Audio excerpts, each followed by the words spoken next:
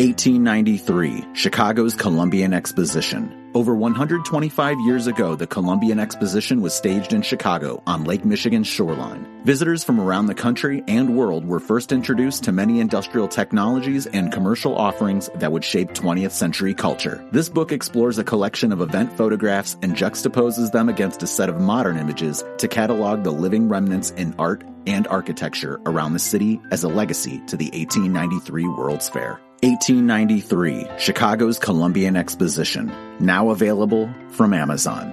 Audiobook version available soon. Together. Working.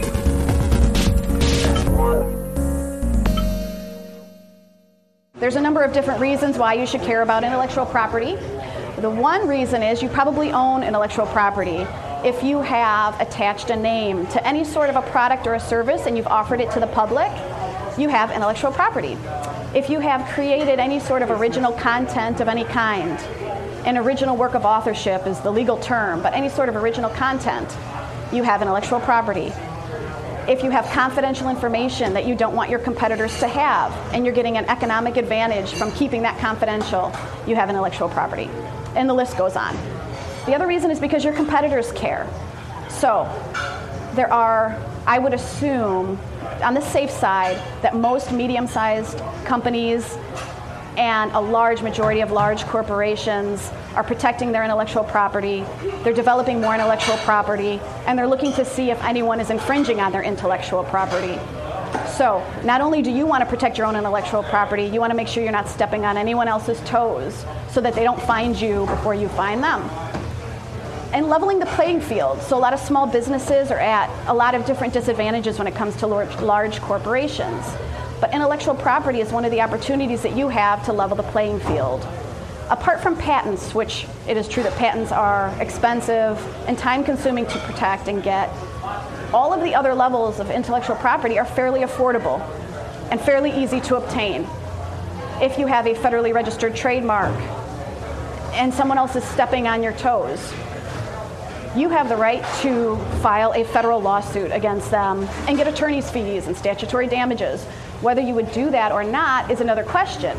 But the fact that you would have that and that you could use that against someone is a really strong basis for stopping someone from doing something. So in that case, you're leveling the playing field against some pretty big companies. And you want to be unique and easy to find. That's just a basic characteristic of a business. You want your consumers to be able to find you and separate you out from all of your other competitors. And the way to do that is with branding and other types of intellectual property. So we'll start with trademarks.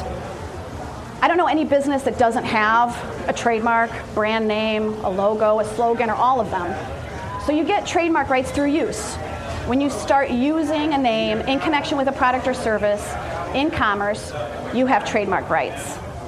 Registration is not mandatory, although it is beneficial. There are strong and weak trademarks, so not every name is a good trademark. You want something that's distinctive. You don't want something that's going to merely describe your product or your service. If you merely describe your product or a service, you're never going to have a really strong trademark. You want something that's distinctive and arbitrary. You want to vet your names before you start using them as trademarks, so you're not stepping on other people's toes. And then there's a common question of whether company names and domain names are trademarks. And the simple question to that is not necessarily. Just because you have a domain name does not mean that you have a trademark. And just because you've checked to see if a domain name is available does not mean that you have fully vetted your trademark. Same thing with the company name. There are plenty of company names that don't serve as trademarks. And there are plenty of trademarks that do serve as company names, so they're not completely synonymous. And again, I already mentioned that registration is actually not mandatory. You can have common law trademarks without registering your trademark just by using it in commerce. There are copyrights. Copyrights exist the moment that an original work is created. So if you sit down and write an article, the copyright attaches immediately without doing anything else. That's the good part about copyrights. The downside to copyrights is that they attach automatically and immediately. So if you hire a college student to do a website for you, if you don't have something in writing, they own the content because they created it, so they're the author. There are exceptions for employees, and there are exceptions for contractors if you have something in writing. But again, it attaches immediately, so you want to make sure that you're addressing ownership of copyright before something is created, ideally. Copyright owners get a bundle of rights. So when you're the copyright owner, you have the right to copy, distribute, commercially exploit, and maybe most importantly, license your copyright. So you can give someone the right to copy your work. You can give another person the right to publicly perform your work. You can split it up in a number of different ways.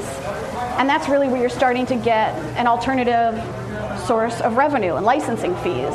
That's where we're adding value to your intellectual property.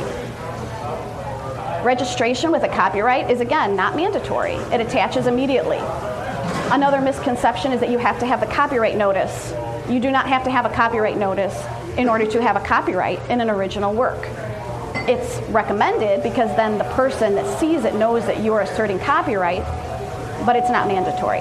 There are benefits to registration, but again, it's not something that has to be done, and you won't lose your copyright if you didn't register it. And then patents and trade secrets. So I get a lot of situations where there's someone, a creative type or an inventor, they have something that they've worked on, they hear that a patent is expensive, time-consuming, they get frustrated, they get stuck, and they don't move forward. So there is a whole number of different ways that you can protect intellectual property, and patents is not the only one, although it is an important one. But it's also important to keep in mind that there are other ways to protect your work. So if a patent is not in your budget, or sometimes your work is not patentable, there are other avenues of intellectual property. But to touch briefly on patents, it has to be useful, novel, and non-obvious. There are different types of patents. There's utility patents, which would cover machines and processes. Design, which would be more of an ornamental design. And of course, plant would cover plants. Registration is the only way that you get a patent as opposed to the trademarks and the copyrights. And really your patent is all about the claims. The thing that some people don't realize is when you go to file for a patent, you have to disclose enough of your invention so that someone that's familiar with that industry could copy it. So that leads me to my next point about trade secrets. You really need to address the issue of trade secrets before you file for a patent, because by filing for a patent, you are disclosing whatever trade secrets there may be in your claims. So trade secrets, on the other hand, is not disclosing it in a patent application. It is keeping it secret and confidential. There is no registration available for trade secrets. It's just a matter of how you treat that information. So it would be like the secret sauce or the know-how or processes and methods that you have that you wouldn't want your competitor to get. That's a trade secret. And so you really need to consider that when you have something like that, especially if you're considering a patent. You should really consider whether you want to go down the trade secret route instead. Trade secret protection is indefinite as long as you treat it as confidential. It's a really powerful form of intellectual property. So here are some tips and takeaways. An article from the Indiana Lawyer recently said businesses seek to distinguish their products through innovation. So pricing is not necessarily enough anymore. Just because you cut your prices doesn't mean that you're going to have an edge over your competitors. You need to be innovative. And 84% of a business's value is attributed to intangible assets, which is what we're talking about, intellectual property. That your competitors care what you're doing. There are people out there that are taking intellectual property very seriously. And even if you think you're kind of a little mom and pop shop, you're just in Hammond, Indiana, and you're not even crossing the state lines, you could get dragged into federal court because of intellectual property. So it is really something that you should just be aware of. Not necessarily be afraid of, but just be aware of what you're doing. When you're publicly displaying a boxing match, just keep it in your mind that that is somebody's intellectual property. Music that's being played publicly is someone's intellectual property. Another case on September 24th, 2015, the Northern District of Indiana ordered these gentlemen to stop selling neck restraints because they put someone else's trademarks on their website. So websites are popping up all over the place, and it's becoming easier and easier for people to sell products on the internet. It's also easy for someone to copy and paste a logo or a trademark or somebody's name on that website. There are consequences. And the company that owns the SFI and the Simpson trademarks was watching. They saw this little company from Indiana put their trademarks on their website, and before you know it, they're in federal court. So these are my tips. Identify intellectual property. Just identify what it is. Do you have it? And do your competitors have it? So that you can keep and protect and add value to what you have, and you can stay away from everyone else's intellectual property. Document your work. This goes back to copyright because it attaches immediately, and ownership is such a big issue with copyright. If you're creating something, you want to document it. You want it in writing so that down the line, if someone questions whether you created it or not, you have something to point to. Confidentiality. You have to treat your confidential information as confidential information. If it's trade secret, if it rises to that level, you really need to treat it that way. Label it like that. Just common sense protections like passwords. If it's a hard copy, you want logs that are signed, people taking it out, bringing it back, need to know, access, that sort of thing. Vet your branding. Before you use a name on a product or service, you really need to check the marketplace in your industry to see if it's substantially similar to anything else that's out there, if it's going to cause any sort of consumer confusion. Most of the time, it's a really gray area, and that's where IP attorneys come in. If you find something that's identical to what you're thinking of in the exact same industry, that's an easy answer. But a lot of times it's that gray area. It's kind of similar to what you're thinking of, so is it an infringement or not? That's the question that needs to be addressed before you actually put it out there, especially on a website. When it goes on a website, everyone can see it. And use contracts, especially for copyrights.